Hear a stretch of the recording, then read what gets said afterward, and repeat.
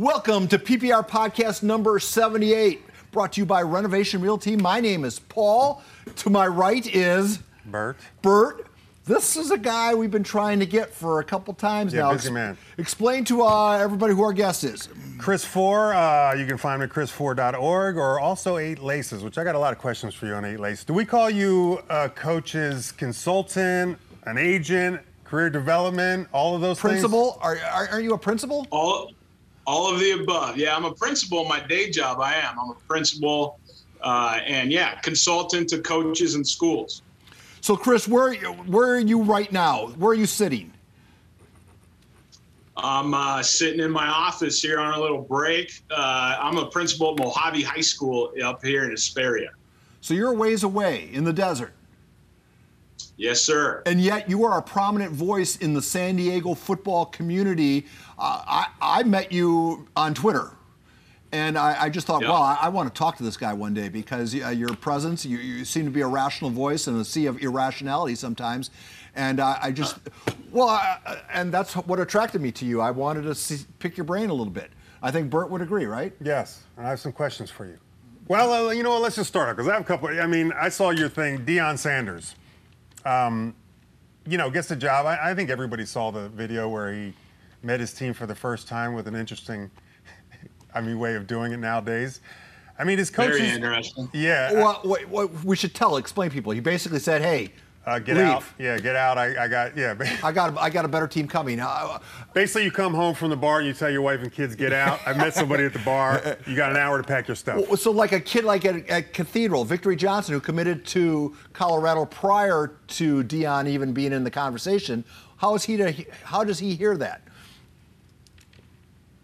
Yeah, I think it was I think part of the conversation was good that he had. He talked about this is a new day, but I just thought as a guy who's been not at a position like Colorado, but going in as a brand new head football coach to a group of kids, and that's what these guys are. They're kids, they're student athletes.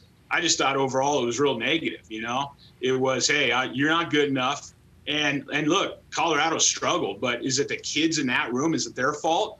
Or does that fault lie on the shoulders of the coaches who aren't there anymore? So I just thought it was a real negative way to do things, in my opinion. But I'm a principal. I'm not a Division I head football coach. So I just thought overall it was not a very good way to introduce yourself to the team. So what do you think? So going forward, we're all from a generation where coaches were around 30 years. I think the only one around here now is probably Sean Doyle. John Carroll, Shacklet. You think of these, Herb Meyer. You think of these people. And nothing against, but you get Deion. Eric Weddle just got the job at Rancho Bernardo. Is there a new kind of coach coming in now? You think we're all just seeing in front of our eyes where it's changing and it's not what it used to be? I think so.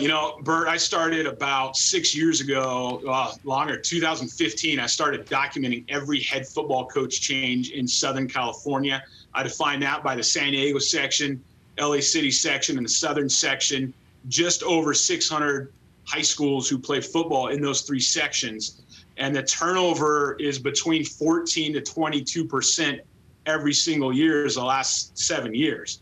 And so I do think we're in a new day and age. I don't think the old, Dick Haynes at Vista, Tom Pack, my mentor at Fallbrook High School, 26 years, I think. I don't think we're going to see those guys moving forward. It's just not going to happen. The John Carrolls, the Shacklet, as you mentioned. Why? I think why there's 3 answers, right? Number one, it's administrative. Honestly, you got a lot of administrators out there who do not know how to manage athletics anymore. In the old days, a lot of administrators were former coaches. And so good, bad, or indifferent on what administrators these days look like, but they have a very difficult time navigating the pressures of parents. That takes me to reason number 2. It's parents. We've got parents out there these days that they have a very unrealistic expectations of a head football coach, of a head soccer coach, all coaches. Every kid's going to Division I, right? All their kids are going to Division I. And they think the coach owes them so many things. And look, these coaches, a lot of them are coaching for $3,200, $3,800. And then the third reason is specifically to football, it's become a 12-month job. And so, back in the day, I know in the 70s, Dick Haynes brought summer, quote unquote, summer football to San Diego. I talked with, again, Coach Pack a long time about that years ago, where those San Diego coaches used to get their summers off. Dick Haynes moved out here, I think, from Ohio in the 70s and started working out with his kids in the summer. And then guess what? Vista and Fallbrook, who hated each other, Coach Pack started to have his kids work out in the summer to stay up. And so it's now, they start throwing the ball in January. And so I think those are the three reasons we're seeing that turnover. The football's gotten better, though. I mean, if you're look at the sophistication of passing attacks with the advent of spring and summer ball, I mean, there's no denying that we didn't run this kind of offense back in the 70s. We didn't have the wherewithal. Yeah, I'm from the 80s. Or 70s, 70s, 80s, and 90s. We represent 3 decades, I'm sure. But the football's gotten better, hasn't it? I'd say yes and no. I mean, there's a team up here in the southern section. I can't remember now. They didn't throw a pass. Sorry, LA City section. They didn't throw a pass all year, and they just won a CIF championship. That's San Diego State. So San Diego State? Or no? All right. We got a college here that does that. Has it gotten better? Yeah, we might throw the ball better. I would argue we don't defend the run nearly as better, and we don't run the ball nearly as better across the board these days. So fair enough.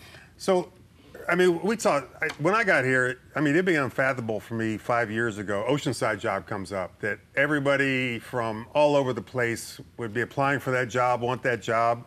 People aren't even really talking about it here. I mean, Oceanside, the demographics have changed. It's not Oceanside what we all believe anymore. And I think, Carlsbad, Mission Hills, obviously Cathedral, and some of those, are responsible for that. But are you hearing a lot of interest in that job, or is it just so-so interest? I think 3 or 4 weeks ago, it seemed to be a lot of interest in that job, a lot of folks asking questions about that job. I know they had their second round of interviews today. So from what I've heard, it's down to 3 guys, 1 out-of-state guy. And, yeah, it's not your typical big couple of names, that you would really see for a job like that down there. So it is interesting to see how there was a lot of fuel on that fire a month ago, and then it's kind of died out. Not a lot of excitement in the last couple of weeks for that job for whatever reason among coaches. Why can't we do what colleges do and pay coaches a living wage, a better than living wage, to do their thing? Because, Chris, I can look back on my life, and I'm here because of the coaches in my life, not because of any one teacher. And yet the teachers are all getting a sweet deal or a sweeter deal. Why can't we we spend money out of the budget willy-nilly. Why can't we shove a little money towards people who actually have a more direct connection with these student athletes? Yeah, unfortunately, here in California, it all comes down to the measurables, right? The academic measurables. So there's this thing, long story, but the California dashboard is what people look at to see if a school is having success, if those dollars are changing thing. And that dashboard is all about math and English and graduation rates and suspension rates. It's not about how a kid feels about being connected to an adult. You know, as a principal, I want every single student on my campus to be connected to one adult. Wake up in the morning excited to see that adult. Like you said, for me, that adult for me was Tom Pack, our athletic director, head football coach, who played a big influence in my life. Not just him, but other coaches on my campus. I wish there was a metric for us to be able to measure those things with athletics, to where lawmakers and state superintendent, et cetera, would pour more money into athletics. It's really sad to see the state of affairs in high school athletics in California in many ways. And a lot of that does come down to that investment that schools are making. It's not very much, you know, so, but that's why, you know, it's not a metric that state lawmakers and those funding schools really, really care about. So, well, I mean, I could argue and it would be accurate. Suspension rates are down if you're in sports because you don't want to miss the game. grades are up because you have to have a 2.0 or 2.5 to be eligible. I mean, these things, do they just not measure it? Well, they're measuring the entire school. They're not just measuring student athletes. But it's still a big piece. I mean, it's not, if 100 kids are on your football team, I remember we used to be at Hoover. It would be, if you looked at semester 1 as opposed to semester 2, there was a big difference in GPA, big difference in suspension, discipline, everything. But I don't think anybody's really measuring it. But even a couple 500 kids is a big block.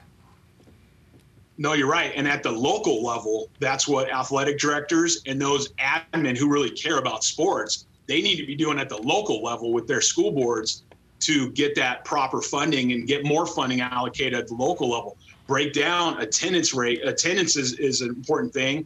Again, suspension, you're right.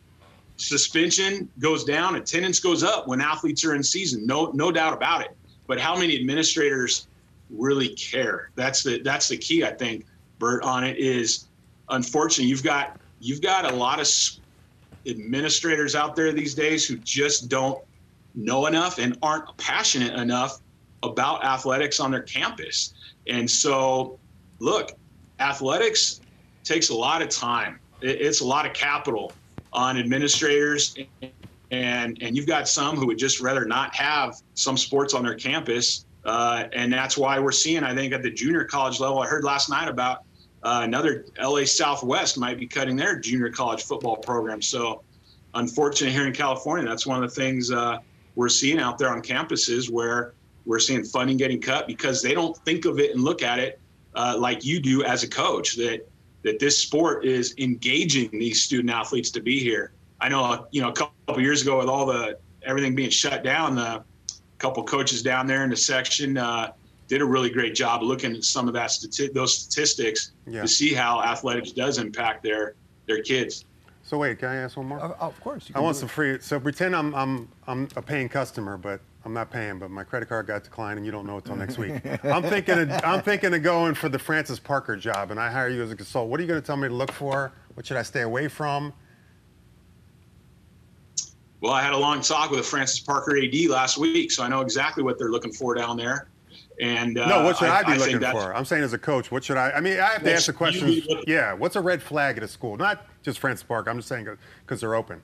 Yeah, I'd say that, I tell coaches all the time, you want to be able to sit and meet with those administrators, even maybe before you start to go through that process, try to get the attention of an administrator to see what is their vision. Look, our checkbooks tell us what the priorities are, right? And so if you go into a school district where you have to fundraise for footballs, that's probably not a good place to be. You're not going to be supported at the end of the day. And so head coaches need to look at the funds available. They need to look at philosophy, philosophy of field use. It's crazy. I was talking to a head coach down there in San Diego 3 years ago who he had finally had it. I kind of reached out, hey, why are you quitting this job? I'm tired of getting kicked off my own football field for out of season sports to be able to practice. And so that just kind of blew my mind, like a soccer team gets priority over an in-season football team to use the facility. That's just ridiculous. So, but again, that goes to that philosophy. So you better have a really good talk with the admin about the philosophy of sports, specifically, where does football fit into this school? So that's a real big thing. Philosophy, funding are the two major things. And then 3, are you going to have my back when a parent comes to you because Johnny's not playing? What does it really look like? Yeah, that's the big one. But don't they all say in the initial hiring meeting or talking at the interview, yes, we'll have your back, but how many actually do at the end of the day? All it takes is an accusation of misconduct. You pick your flavor of misconduct, and boy, how many administrators really stand up for it's so much easier just to cut bait. Yeah, just to bow down. And so that's where the informal, I tell coaches all the time, as they're looking at a job or even thinking about accepting a job, you better get on the phone to that last guy who was in that position even 2 guys ago to really figure that out. And then also talk to you guys. I tell coaches all the time, pick up the phone and get into the ears of the media, because nobody knows a real situation at a local high school like the media of that paper. The media people, especially sports writers, they hear a lot, and a lot of it's true. And so that's the other thing I tell coaches all the time, to look into talking to local media about a certain job before they accept it. And I think that's the problem. I don't know anybody that really does all that before they go somewhere. What? Well, I mean, there's only a handful of jobs now that are. Well, here's the problem. So we had Lincoln coach on last week. You get a coach like Jason Carter. He's an OC, assistant head coach. He wants to go to another school. You automatically assume that your administration is as supportive as Lincoln's is, because that's what you see every day and that's what you think. But I don't think people think to ask, is this going to be the exactly same? And places aren't like that. I mean, principals don't go to games. Band gets practice over you before a playoff game on your own field. I mean, these things. No, and it's what I'm seeing a lot of is guys who have coached for a very short amount of time, who think they're ready for a head coaching job. Now, not in this situation. You just referred to Coach Dunn's an excellent coach, but there's guys who work for bad head coaches who think, well, I'm ready. I can do it better than this guy. So they're jumping ship in a program just to go be a head coach without asking all these questions. And then in another 2 years, they're reaching out like, hey, this didn't work out. They're not doing their homework before they accept these jobs. Does it get better, or are we on a downward slide that's irreversible? In California? It's a really good. That's a good question. I think we're in a cycle. Like, everything's cyclical, right? And so I think, especially coming out of COVID the last couple of years, it should get better. And I'm hoping that there's administrators who start valuing sports a little more to engage these kids. There's no doubt teenagers have come back different, so to speak, after being at home on the stupid homeschool on their Zoom for 2 years when they weren't engaged. Administrators are seeing that athletics engages kids more than anything else on campus. A lot of kids, a high percentage of kids. So I'm hoping it gets better at some point. But on the flip side is, some of the decisions made way above our heads at the state level with funding and all that, as we talked about earlier. I don't know that it will necessarily get better in California, where, we can hire a coach to just coach at least maybe half the day and then teach the other half. I mean, coaches are having to coach, teach 5 periods a day and then go coach. It's a tough job. I don't know that the treatment of coaches is going to get much better. I know one of the questions I would ask if I was going to, I'm sure Chris apply. I'd want to know if there's a coaching period that would count as a class, so that you can start your day and have a legitimate leash. Because now school's starting later, I don't want to be there until 8 o'clock at night, so I'd want to make sure my Phi Ed class would be a football class that you could do some of your prep work or get your weightlifting out of the way. Am I all wet on that? Yep, no, you're exactly right. And how does that?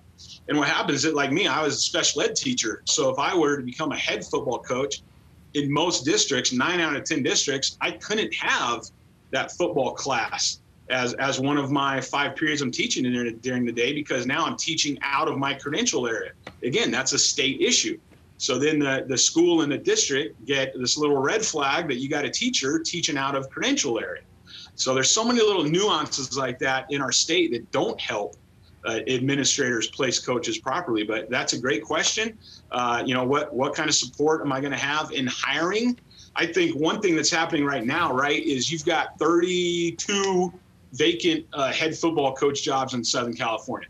I'm telling some principals and athletic directors, don't hire guys right now, because you're hiring guys not connected to a teaching job, because teaching jobs we won't know about till February or March.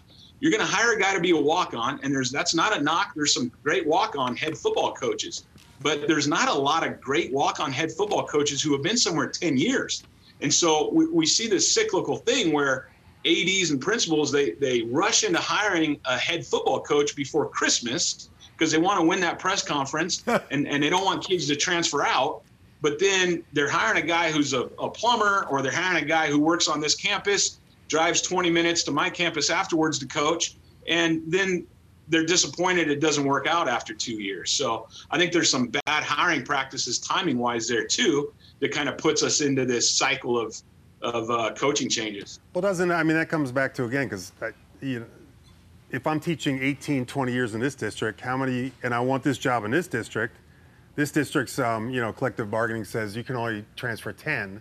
What do you do? Do you eat the 8 years of your pension just to go coach there? No, you stay where you're at. And that's part of the reason you don't get a lot of good coaches, I think, too, in California. Yep, 100%. Yeah, in Texas, none of that stuff matters. Yeah. You're going to take all the years with you. In a lot of states, that's how it is. Out here, our union dominates things a lot more. A lot of people don't even know about this, Here's a quick story. When Fallbrook wanted Randy Blankenship back in 1999, 2000, okay, Fallbrook's a one high school town. They met with Randy at a coach, might be telling you too much, but they met with Randy at a coaching clinic at a hotel. They slid a piece of paper over there. How much do you need? Here's what I need. They went back the next week. They changed their teaching union contract to meet the needs of his salary. But it's one school. Comes in and wins, one school. It's easy to do. He comes in and wins the CIF championship in 2 years. That's a school committed to doing things the right way. Former head football coach on that, leading the union charge. So that stuff just doesn't happen anymore. They were also sued by another employee who came in and didn't get the same benefit. That's another side piece, but no, it is. There's a lot of districts who limit you to only 7 years. Yeah, and you're right. People don't. I mean, I don't interrupt you, but nobody knows that.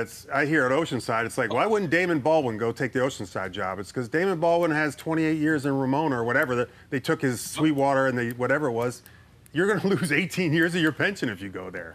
I mean, it's not about. You can't afford to do it. And a real world example of that is Ron now, who was Ron Kladnick, who was at Torrey Pines years ago. He reached out to me about coming to be special teams coordinator at Torrey Pines High School. At the time, my wife and I would have loved to get back down to San Diego County. I was going to take a $30,000 pay cut because that district only brings in 3 years of experience. That can't happen. Yeah. So, but that school district is on the coast. It's a great district. Everybody wants to be there. Supply and demand says you can only bring in 3 years. So, next time they're going to have to hire a head football coach at Torrey Pines High School. Who knows when that'll be? But you're not going to get a great candidate pool of outside guys when you can only bring in 3 years. And a lot of people don't understand this piece to hiring head coaches. Hey, can we get back to let you brag on something a little bit? Because you brought up Fallbrook and how to see the little resurgence that they're experiencing. I get it that it's down a league or two, but still, I thought that was a school that was going to be a candidate for dropping its football program, and here they are playing in a section final. Yeah, it's awesome just to see the resurgence of that program the last couple of years. Coach Everhart, who really, turned things around down there, and then Coach Johnson doing an outstanding job this year to keep that ball moving forward. I'm just, Fallbrook has a long tradition of proud alum, and I count me among those guys. We love seeing the Warriors have that success. That's a town that will. I mean, when I was talking to Everhart about that job before he took it, I'm like, dude, if you win here, the town closes up at 5 o'clock and comes down to the game. So that is one of those one high school towns that will really get behind things when they're winning, doing the right way, doing things the right way. And so it's been awesome to see the Warriors. I'm at that age now where like a lot of friends' kids are on that team, and it's pretty neat to see that. Very cool. Coach Johnson, do the old napkin with a dollar amount written on it? Or no? Yeah. Hey, I don't know. I wanted to ask a question because we were talking a little bit about expectations. And I recently got an angry email saying that, or it was on Instagram or something. But anyhow, the point was, maybe it was a valid point. And Chris, by all means, you're a straight shooter, so you're not going to hurt my feelings. That a show like ours, I don't know how familiar you are with the Prep Picks and Report, but Oh, heck yeah. The feeling was that we create unreasonable expectations because we're always showcasing kids who are going on to college or their college commitments are on our air. And the person was complaining, you are creating false aspirations for the student athletes and their parents, which you alluded to earlier in this conversation. And in your view, are we guilty? How do I plead on that charge? No, because you're first of all, I do know what PPR is. Shoot, I used to coach in Orange County, lived in Oceanside for 5 years, and I'd race home from my games to watch that thing. Okay, so I mean, what you guys have done down there the last 20 years is just amazing. I love it. I still watch as much as I can about San Diego football through PPR. So, No, I don't think you are, because that's not the central focus of PPR. And that email, that however they reached out to you, that's ignorant, because they're focused on one little thing. You guys are showcasing so many different aspects of high school football in San Diego County, and you have for 2 decades. So there are these. One of the things I don't like about some of these national telecasts that we see now is it's all about, like, these games on ESPN, they're all about the recruiting. And that's not what you guys are. Recruiting is not the central focus of everything PPR does. So I think that's ignorant. I would be a straight shooter. I do get annoyed by some of these national games, like I said, where, it's just all about the kids going to college. That's not who you guys are, in my opinion.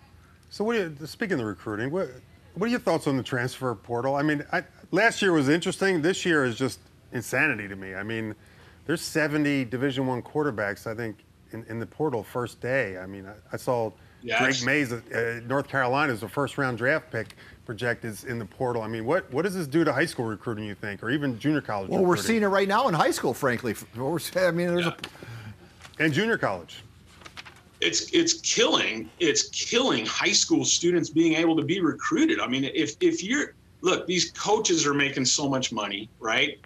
If you are a coach trying to turn a program around, or you're a coach trying to win more games where you're at, are you going to trust 18-year-old kid graduating from Vista High School or a Boise State backup lineman, right? I mean, that's where we're at. And so, unfortunately, it's really limiting a lot of high school kids, even a lot of JUCO kids. I've never been in that picture, in that boat. And so it's easy for us, I think, to sit here and say, dude, fight it out. But in my mind, Bert, I'm trying to figure out, you want to go fight 300 or 400 other quarterbacks for a job, or do you want to fight it out with 2 on your campus? So I don't get it. I don't understand it, but I don't get it either. It's like, I'm second team here, but I'm a 800th team in this portal right now. Well, the hope is that you can negotiate your starting position, though. I mean, I watch Wisconsin do it all the time, where they've misfired the Mertz kid. They basically but what they don't talk about is, of those 1,000 kids in the portal, probably 700-800 of them lose their scholarship and end up nowhere, or at a lower division. I heard last night, I don't know if it was true or not, but only 40% of the kids in last year's portal got picked up. I mean, that's wild to me. Well, there was a guy last night on a Twitter Spaces from Washington State.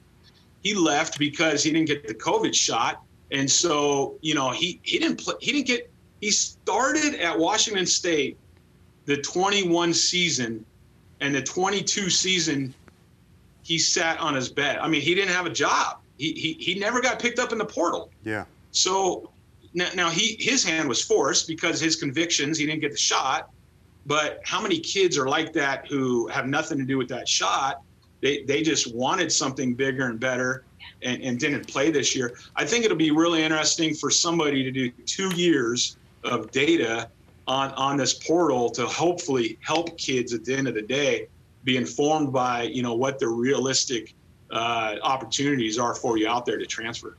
Yeah, because we're seeing we focus on 5 or 6 guys that are looking for Heisman or money or NIL, and those guys move around because they're going to be first rounders anyway. But the other 99% end up going nowhere. I mean, there's a lot of times there's a reason you don't play at the college you're at. You're not good enough. So if you go to college B, I mean, granted, you'll see the starters that are getting NIL money and they go, but the vast majority aren't good enough. That's why freshmen sit sometimes, sophomores sit, and you only start 2 years or 1 year. But now it's just like, if I don't start from day one, and you have to guarantee. I wonder if over time that's going to change. Listen, Chris, we're keeping you longer than we're supposed to, but you always do. I know, Chris. I could talk to you for 3 hours. I mean, I'm an avid follower of yours, so just know that. And by the way, do you ever get in hot water for sometimes of your opinions you put out there? You don't do anything controversial, but anytime you're out in front of something, people tend to take shots at you. Do you ever get those shots? Not in the last couple of years. I did a couple of years ago. I did, honestly, but not in the last couple of years. I've tried to be a little smarter.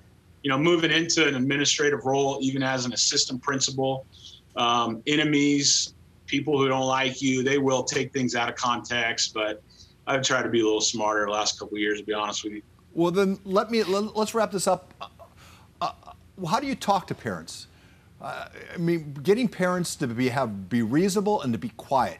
God bless my old man. He went to every sporting event I ever went to, and he was always there, sat on his hands, and you never applauded. He just sat there like because you never got in a game. What's he going to cheer about? That's my All son. Right. Chris, I was. Wait, that's. Okay, that's a lot better than my mom. So my mom, my second day of practice at Fallbrook High in 1990, she sat there, single parent. My dad died when I was 9. She waited for 45 minutes in the parking lot for our practice to get over. And for whatever reason, felt like she could go storming on the field to embarrass me in front of 60 of my buddies, and went right up to Jeff Pack, who was like my mentor's son, to fight and argue with him about why you're making us all wait so long. So your dad was a lot better than my mom. But so let's finish this with a message to moms and dads out there. You put on your coaching hat, put on your principal hat, whatever hat you want. What's your message? The message is parents want what's best for their kid, and they think their kid is the #1 draft pick. The message is sit back and let your kid be a kid. Let your kid be a kid. That's my message all the time to a lot of these parents out there in the athletic world. I see so many kids ran off. They've played club sports for their whole life, and then they quit when they get to high school because they never took ownership of that sport themselves. And all of a sudden, 9 years of playing club softball, they quit their freshman or sophomore year because they're not paying anymore to play, and now they're on the bench, and they don't love the sport. But mommy and daddy made them play all these years. That's my #1 message to parents all the time: is just let your kid be a kid. There's way too many parents living vicariously through their kids. I understand that temptation. I got a sophomore football player. I got a freshman girl playing volleyball. I've been upset at coaches the last couple years as my kids have played high school for various reasons. But we got to step back and just let our kids be kids. Let them fight those battles that we might not agree with. That's the biggest shift I've seen. This is my 23rd year in education. 20 years ago, parents let their kids be kids. Parents fought those battles for them. Now, if a teacher farts in the wind the wrong direction, we get an email about it from mom and dad, and at the end of the day, just let your kids be kids. On that note, we'll call it a conversation. Please stop the machines. Chris, it's been a delight. I hope we can do this again because I didn't even get to half my questions.